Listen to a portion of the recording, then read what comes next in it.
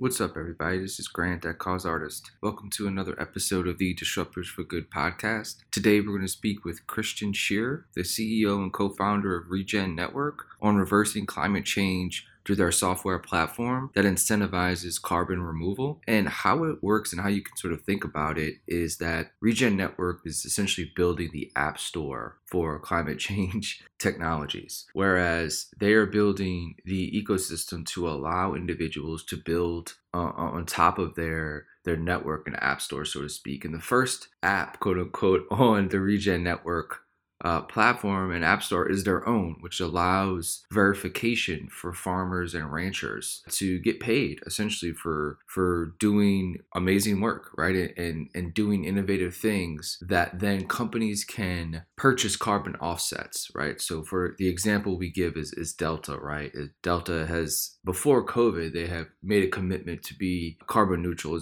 In the future, they want to be 100% carbon neutral, right? Which is a long way to go for airlines, right? But they need to purchase carbon offsets, right, from somewheres. And what Regen Network does is verify the ability for companies to do that, right? So farmers can plant trees or do other things on their land where if Delta or another company wants to offset carbon neutral, they will go to these ranchers and farmlands and say, hey, we want to pay you for planting this amount of trees, right? Or this amount of something. It kind of depends on what their goals are. But it allows this marketplace of carbon offset purchases, and it allows a new revenue stream for farmers and ranchers, which traditionally have not had multiple revenue streams, right? It's very difficult for them sometimes because weather is changing so rapidly that climate change has been destructive to that industry. So we talk a lot about his history and his relationship with sort of farming and that community and what that means to the world, really. It's such a massive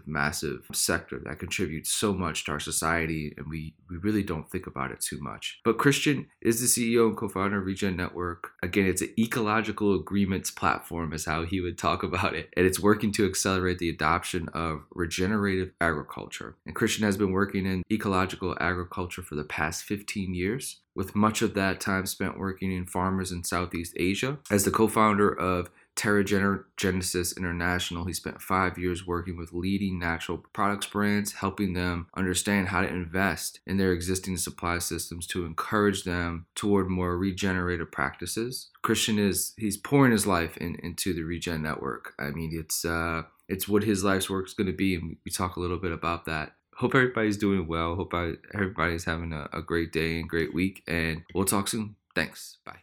So usually how I like to start these conversations is about an individual's journey. And usually it can be a long and interesting one for many people. And it seems like yours has been as well. So maybe take us through a little bit of the journey to start the Regen Network. Let's see where to start. I think that as I meet different activists and different entrepreneurs and folks that are trying to make positive change in the world, a lot of us arrive at a place where we understand that all of these issues are actually one big, Right.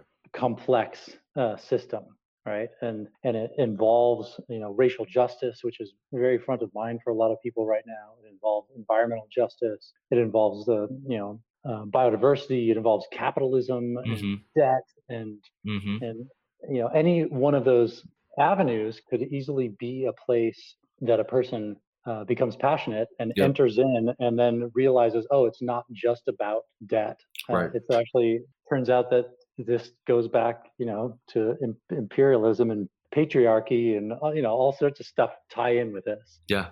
I entered this through, to be honest with you, just through a personal search for happiness and fulfillment, Mm-hmm.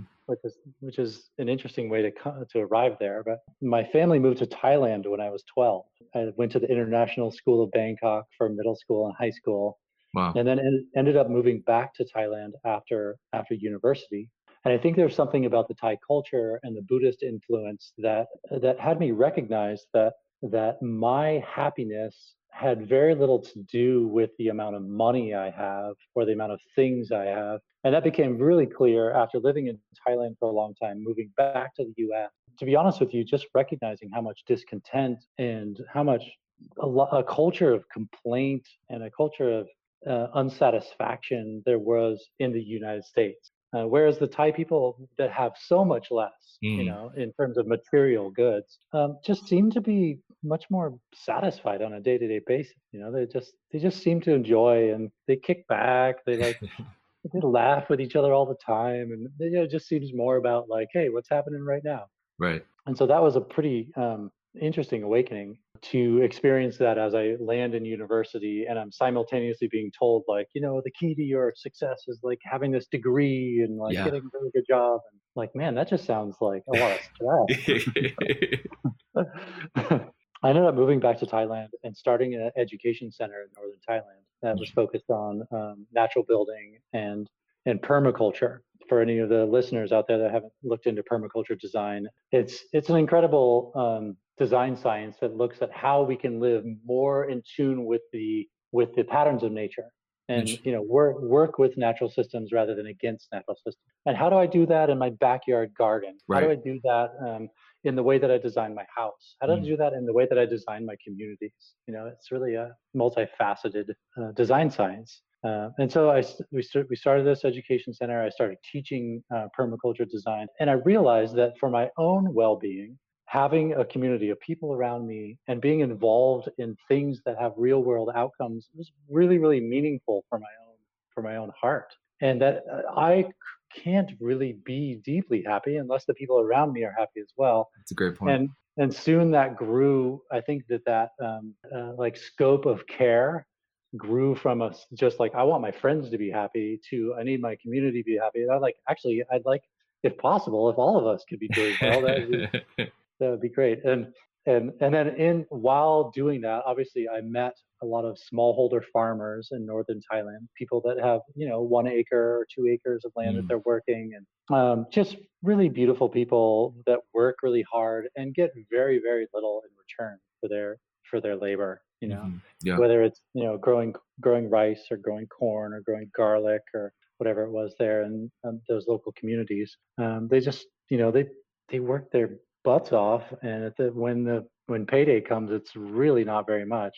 And to be honest with you, farmers around the world, sometimes payday doesn't even pay off what they spent to grow Right. that thing, depending on especially these days with climate instability. Yeah.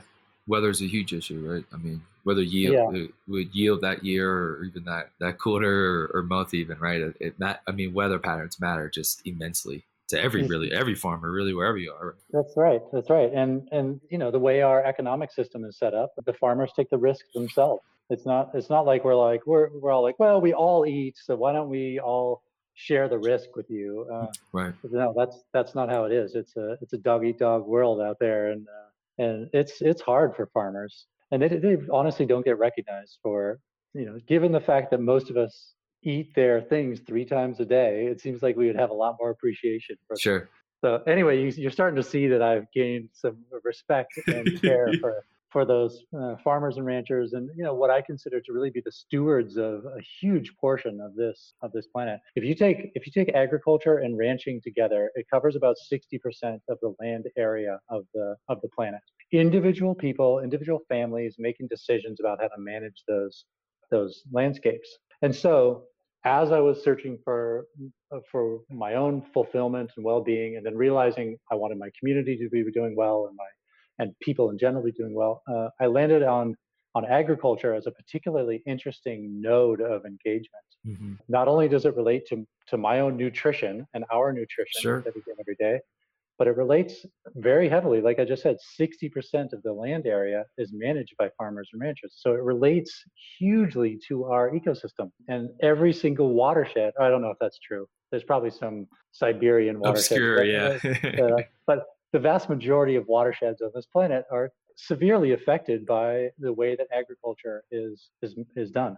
And right now, agriculture uses about 70% of all the water resources on the planet that are used by people. Agriculture produces about 25 to 30% of all the fossil fuel emissions of human production, and is actively degrading the landscape very rapidly. I mean, Hmm. it's a really big deal, and we have great examples around the world of what we're now calling regenerative agriculture, where farmers, ranchers, pastoralists are managing the landscapes in such a way that actually make the landscape healthier over time.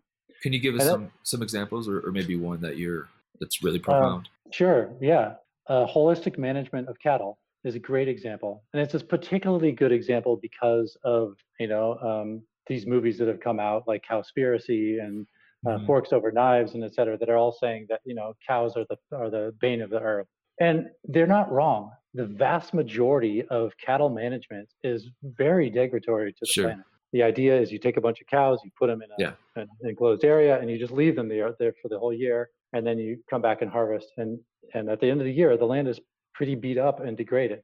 Well, it turns out there were more bovine animals, that's the type that a cow is, in North America before the white man arrived in North America, right? So as the Savory Institute says, it's not the cow, it's the how, right? The movement of the buffalo across the Great Plains in the United States, and some of this was aided by the human interaction with Native American. That movement of the buffalo created the most fertile soil known to man. You Wow. know, in Iowa and Nebraska Yeah. and Kansas, as we were Yeah. just talking about, huge, huge, huge amounts of topsoil that were created by the massive grazing of these animals that would move through the landscapes, Right. eat everything down, trample everything, manure everything, and Hmm. then move on. Hmm. And they wouldn't return to that same spot for 60 to 90 days. So what holistic management is doing with cattle is trying to mimic those natural processes. Interesting. So rather than if you had 100 cattle and 100 acres, Okay. rather than just fencing in the 100 acres and just letting them be there all year, instead you would put them into a 1 acre block, all 100 cattle into a 1 acre block, which anecdotally cattle feel more comfortable when they're in tight herds. They feel safer. They're Right. a herding animal. So they actually, and I don't know what the science behind this, but they feel safer. They feel comfortable being in a mob group. And then every single day, you then let them eat down that 1 acre, and then you move them to the next acre. Huh. Uh, and then you move them to the next acre, and you don't return them until 100 days later. And what has happened here is that they have eaten everything down very, very evenly. They've manured the whole area very evenly. They've trampled on those things that they don't like to eat, like thistles and ragweed and other things. And when they return the next time around, the grass is beautiful, and those things that are most nutritious for them, and those perennial grasses Mm. that are naturally occurring, prairie, grassland situation, are more likely to have returned. And so what's cool about holistic management is it actually puts more pounds on the animals. So it's an easy sell to ranchers. Sure. Because like Sure. hey rancher, you're going to make more money, and your land is going to be better off when you pass it to your kids than it is now. Right. Which is, both of those things are value propositions that a rancher cares about. Right, so that's a great example of. And let me give you one more example, in the non-animal space, which is agroforestry. Okay. Right. So if we're growing cacao, or if we're growing coffee, or we're growing palm oil, which is a big deal right So now. massive industries, very Yeah, massive industries. totally massive industries. There's two ways to go about that. One is to just clear the area, try to create a just clear and flat and easy to manage landscape, and you only plant one species into it, and that's just like a coffee orchard Right. or a Right. palm oil orchard. The other way is to try to understand, how do these natural forest systems thrive for millions of years, when nobody ever needed to add Right. any fertilizer to them. Hmm. Nobody ever needed to spray Roundup to control the Right. weeds. And they support so many species and create so much fertility. How can we utilize the natural processes of these ecologies to grow our cacao and our coffee and our palm and other things in a way that's much more environmentally friendly? And it's totally possible. It's a little bit more complex, right? Yeah. So it's easier for the human mind to kind of create a petri dish of a site, basically kill everything, and then plant one species. And then if anything else tries to come, just like spray it with Roundup. Right. But that mentality is not only arguably less profitable for the farmer, it's also definitely a lot less profitable for the planet. But the one thing that I've sort of read a little bit just from the little farm reading that I have done over the years Mhm. is Right. that a lot of these farmers and ranchers sell their land, right, to sort of these big companies because I guess one they don't want to deal with anymore. Maybe like it's not profitable for them anymore, or the offer is just too good. But is that Mhm. an issue where a lot of the land, like you said, 60% are owned by is farmland and sort of ranch land. Is that Mhm. still owned by the actual farmers, right, or the families, like you said, or is a lot of this land owned by these companies, right, which then becomes a totally different dynamic, right? And I imagine that's more. It might be in some regions. It might be companies might own more land than in other regions. It's still sort of family owned. Mhm. Mhm. Yeah, absolutely. That's totally the trend. There's this idea, go big or get out Hmm. Hmm. in agriculture, and that completely goes down the mindset and approach of big agriculture, Hmm. of kind of smart agriculture, of efficient agriculture, where we're just going to try to do it a little bit better each year. We're going to get bigger combines and fly drones for all of our data, and we're going to like Yeah.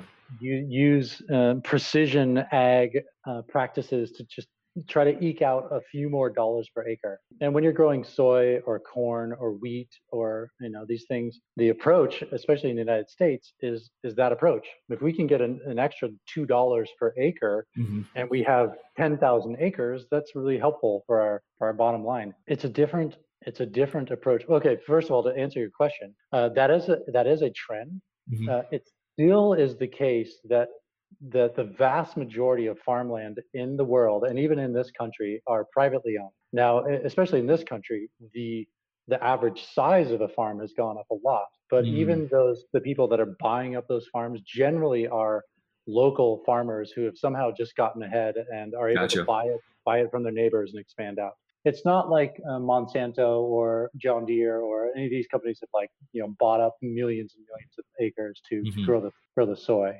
Yeah. Now, I guess let's talk a little bit about what actual Regen Network is, right? Because as Mhm. we were talking before briefly, you're trying to build something pretty big, and it's that's going to take a lot of effort from a lot of people, right? Maybe a Mhm. lot of financing as well, but also like a lot of people to like believe in it, right, and get on Mm. board. So I guess Mhm. talk a little bit about what Regen is as a company, right, and maybe how that got started, and that I think it went through TechStars, right? Is that kind of the formation Yep. of everything? Yeah, we did go through TechStars program. We were already a year and a half into our company, so Gotcha. a lot had been developed by then. But yeah, just to back up a second, Regen Network, I mean, we're aiming to do our part to reverse global climate change, specifically through the intervention node of agriculture and ranching, and but land management in general, including conservation. So, like in TechStars, we worked with the Nature Conservancy, for example. We are a software technology company. We're building a full stack of technology that brings trust, transparency, openness, community governance to ecological data. The idea is to put these tools and to put access to that data into the commons. And that concept is really important because management of the commons is something that our world needs to get a lot better at. Hmm. And when I say the commons, I mean the atmosphere is a great example of the common. It's not something that any one company or one country has dominion over. Right. We all share it, we all benefit from it, and we all potentially have adverse effects from the climate, from our atmosphere and from climate. And so as we as an international community are thinking about how to manage the atmosphere in a commons way, we need access to data and information and knowledge that we can trust and is held in a manner that is managed by a community of stakeholders that are arguably a lot less biased and self-serving than a centralized organization. Yeah. Right. Up until now, it's been really useful to use governments or intergovernmental organizations or nonprofit organizations as our like trusted entity. Right. Like if the EPA says it's true, then it's probably Yeah. true.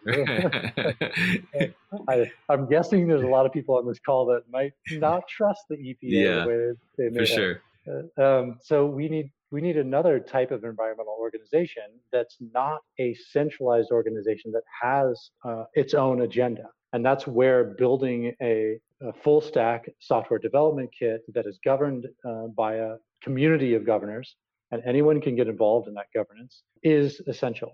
So And that involves it could be useful for the EPA, right? I mean, eventually, I mean, it could be totally, something totally. they actually go to make better decisions.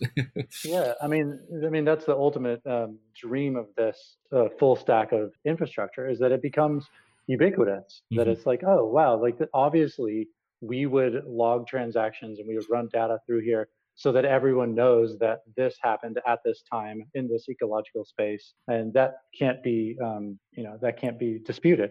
Yeah. It's got a timestamp. It's got immutability. So How do you grab all this data? What's sort of the process of doing that? Because I mean, that's obviously huge. I mean, getting all this data from all these different avenues, that sort of right. takes a lot of different instruments working together to pull that in and obviously be trustworthy and things like that. Totally. And so it's easy to imagine the kind of like NASA Yeah. like room with all the data and all the information, and maybe we'll get there eventually. I mean, there is so much possible ecological data that could be streamed at any given moment. It's absolutely overwhelming. Even just like surfing around on Google Earth is Sure. incredibly fascinating, and there's no way that you could, even if you spent years zooming in on places, there's no way you could actually get a full understanding of what's going on this planet. So we as a company are not setting out to be the centralized source of data, right? In fact, that would undermine everything that I was just saying. Hmm. The idea is that we're building infrastructure that allows streams of data to be fed into our site and to be verified and to be timestamped and be put somewhere where they're immutable and people can trust that that data was actually what it was when it arrived. Nobody has manipulated, right? So those streams of data are satellite imagery data. They are IoT devices on the ground, et cetera. And to be honest, where we're at right now is that we've launched one application that has very particular and finite needs for data. And that application is working on the issuance of ecosystem services credits, like Right. carbon credit. We, This was interesting. Let's go through that example because I thought it mhm, was well defined the way you talked about the carbon credit and how that's purchased by companies to offset carbon emissions. yeah, So if you want to go through that example, I think it was just really well said. yeah, great. So the decentralized community governed infrastructure that we're building has so many different applications that are possible. Right, and we're building it in such a way that many different things can be built on top of it. In fact, I was using the analogy that it's kind of like building the technology for the Play Store, Yep. and then it builds in such a way that many different things can be added on and built onto the Play Store, and to the point where you just have so many different Yeah. potentials. Yeah. And then we're building the first application that's going onto the Play Store, right? We're building what we're calling a registry, a credit registry. It can issue carbon credits, biodiversity credits, water quality credits, et cetera, into the voluntary markets. So what does that mean, and how does that look? We've issued our first credits associated with a 1,800 hectare ranch in New South Wales, Australia, a farm called Wilmot Farm that's practicing holistic management of cattle. They have increased their soil organic matter from 2% soil organic carbon to 4.5% carbon, which is a huge increase. Their site is amazing. They act as an education center. A lot of other Wow. farmers and ranchers come there to learn from them about how they're managing their landscapes. And so we're super proud to be teaming up with them on this. And what we've done is we've created a remote sensing methodology to be able to verify the carbon in the soil. We've reduced, they still take soil samples on site, but Hmm. it's about an order of magnitude less soil samples than some other methodologies would require. And then we're using satellite imagery to correlate the data that we're getting from the ground to the rest of the site. Basically, in essence, taking 10,000 virtual samples across the Mm, entire landscape. So gotcha. we get a very nuanced understanding of where the soil carbon is and where it's not, and where it has increased year over year and where it hasn't. In addition to that, we're using a methodology to verify animal welfare, to verify soil health in other ways besides the carbon, and to be monitoring ecosystem health in general. We take the verification of those four things and we bundle it into a digital asset, which then can then be used as an ecological offset for corporations, individuals, NGOs, et cetera. And the idea is that companies can buy these credits to offset, like let's just say Delta, right? Obviously, they Hmm. they emit a lot of carbon, just their natural Yep. business, right? It just does that, and then they can purchase these credits to offset what they're putting out there, and then that's how we talked about is that this is a different sort of revenue stream for farmers and ranchers that just never existed before, right? So now, That's maybe right. they're not, because of the weather patterns and because of sort of climate change at this moment in time, that they don't have the traditional yield they have, or frankly they're just not making enough money to even stay solvent, right? And this is an alternative way maybe for them to stay alive, right? Essentially Yeah. as a family farm or a business themselves. Yeah, that's exactly right. So, basically every farmer that I've ever met sees themselves as a steward of the land. Right. They take a lot of care. Yeah. And that's true of conventional farmers and ecological farmers. That they work really hard and do a lot of things to take care of their landscapes. Now, of course, all of them could be doing it better, and there's ways that they could grow their capacities. But the point here is that they produce corn, or they produce beef, or they produce mangoes, whatever it is. That is a commodity that's really easy and clear for us to understand. That Right. is value, the value Right. that's created for all of us. It goes to the market, they then sell it, and they get Yep. dollars. Well, what we're saying here is that farmers also produce other value. They sequester carbon out of the atmosphere if they're practicing the right practice. They infiltrate water back into the aquifers. They create clean water outcomes into the streams and rivers. They create habitat for birds and deer and reptiles, and if they have the right practices. So what Regen Network is offering to these farmers and ranchers is the opportunity to create digital assets that they are able to turn into financial income. So they can bring their mangoes and they can bring their potatoes to market, but they can also bring their clean water and their carbon to It's market. it's basically being paid to be innovative, right? Yeah, It's yeah, and that's I mean, because I'm just imagining like you or somebody else from your company like talking to like a rancher, right, in Iowa or something like that. Like, what are those conversations like? Like when you speak to them about, like, do they immediately dismiss it? Are they very responsive? Like, what are these conversations actually like with sure. the ranchers and the farmers that you're sort of selling an idea to, but informing them on what's possible, I guess, for their land? Yeah, I mean, farmers and ranchers are rightfully so very skeptical about Sure. schemes like that. I mean, Yeah.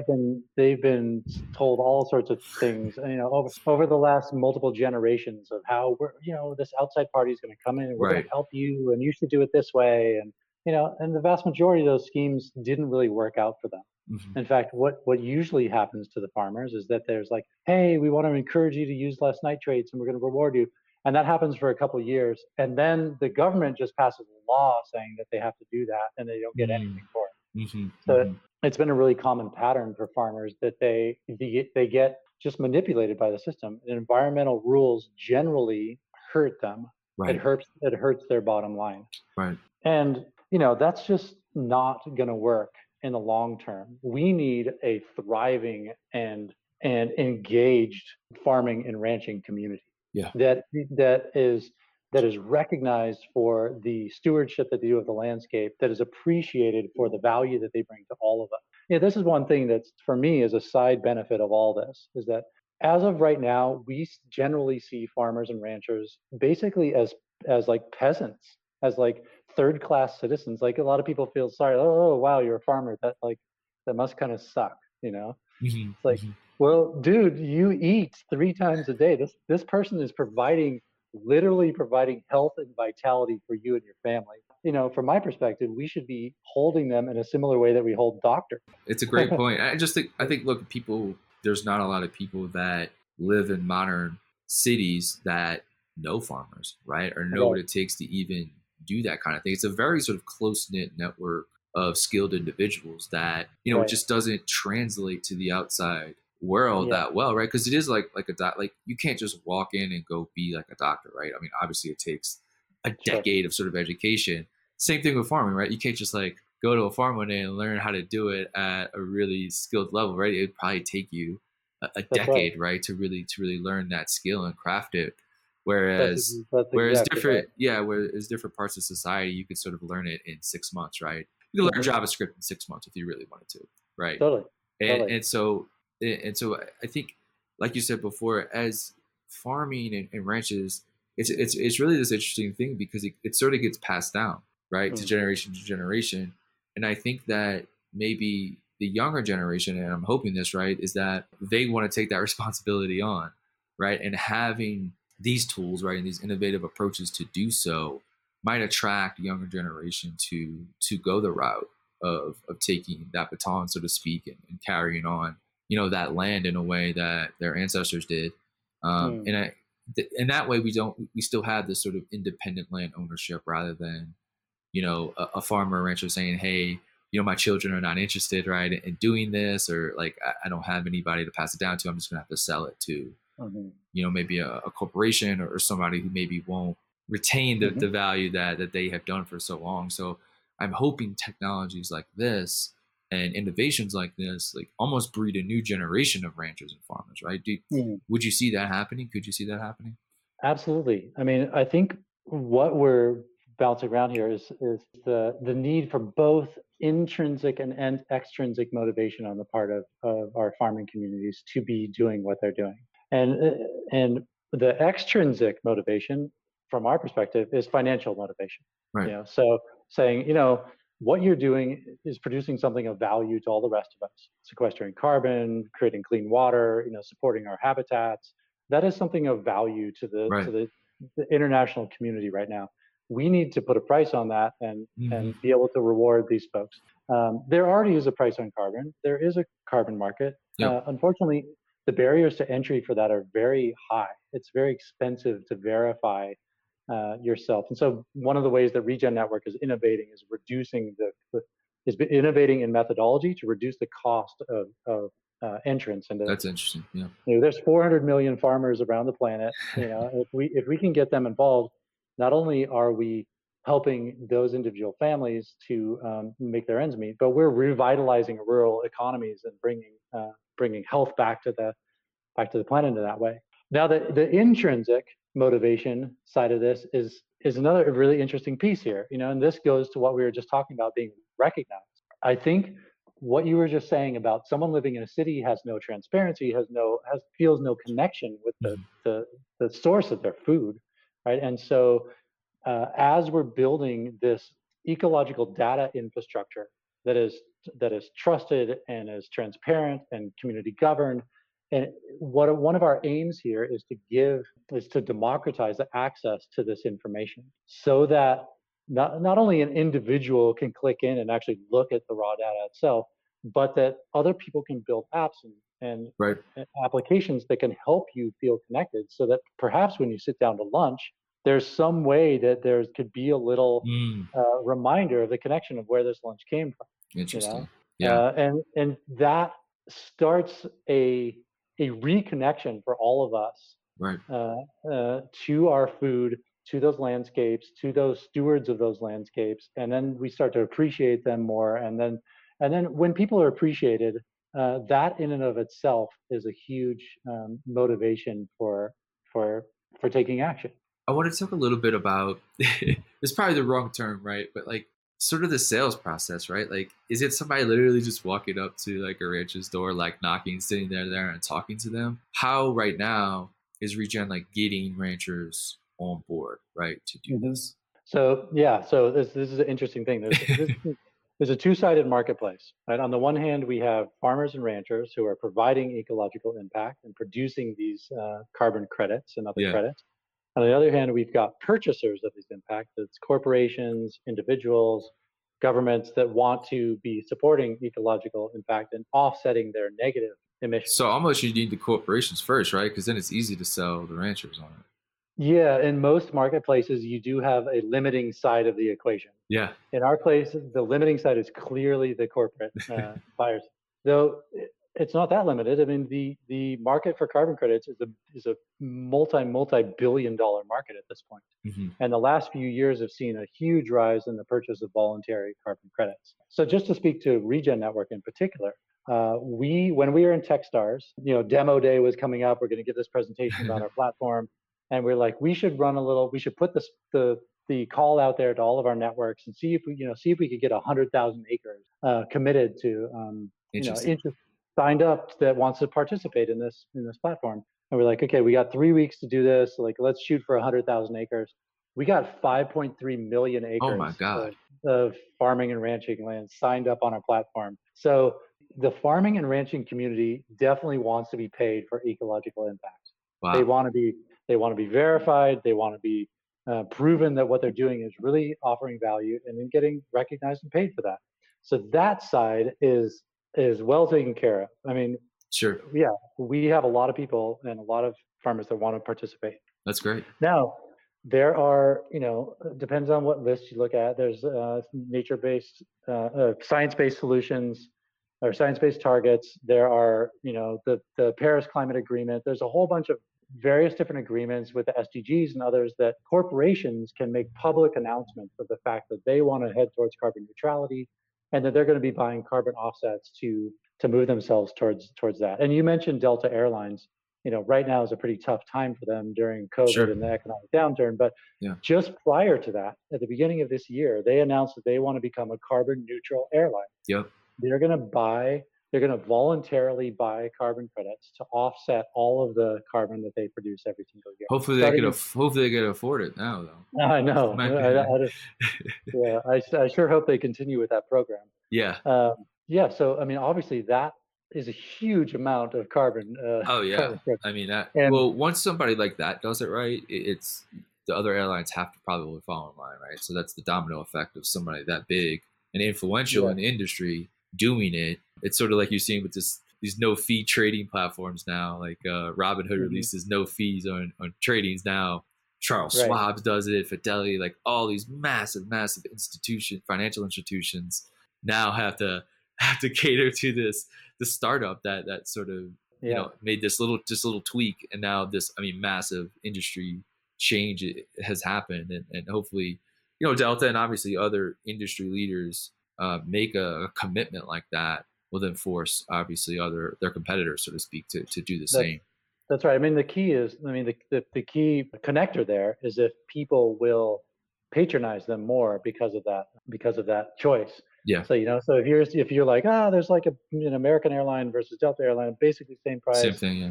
Like which one are you going to choose? I would suggest you should go towards Delta because they are committed to offsetting their carbon. And I don't know the insides of Delta and all the other features that maybe would make you choose a different airline.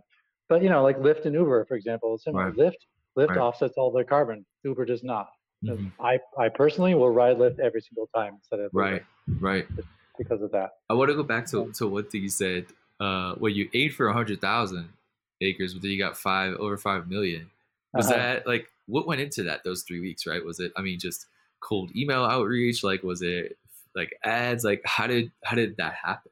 Yeah, well, fortunately, my co-founder and I both come from an ecological agriculture background. Okay. He's been working in Central and South America a lot.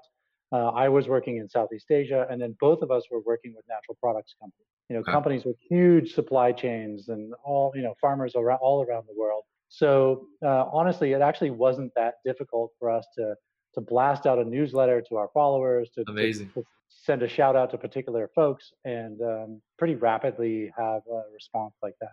That's awesome. Yeah, I'm really, really grateful for that. I wanted to go back to the corporation thing for a second, because one of the big criticisms that people give of our platform is they're like, carbon offsets.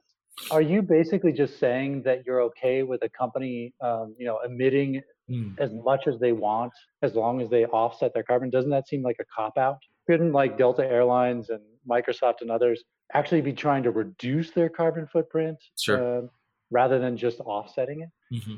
And here's the deal of what carbon offsets does.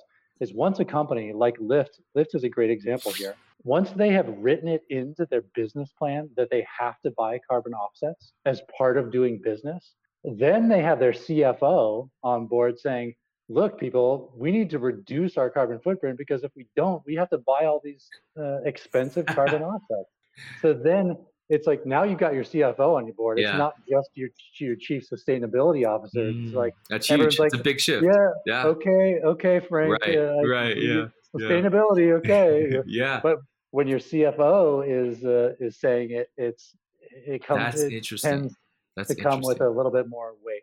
And so, like Lyft, for example, if they can get people to take shared rides instead of individual rides, or they can Right. get people to ride little scooters instead of cars, it means that they've still gotten people miles, which is one of their aims as a company, is how many miles can we move people, Sure. but they've emitted less carbon in the process. Yeah. And so, yeah, so it helps shift. And actually, Delta Airlines as well is investing into biofuels. Sure. Obviously they can't cover their I whole mean, needs yeah, of I mean, biofuels. some of the stuff's just not viable for some businesses yet, right? I mean, technology is just not there yet to make an Yeah, airline sort of like, yeah, yeah, just it's just not there yet, right? I mean, until Tesla builds planes, right?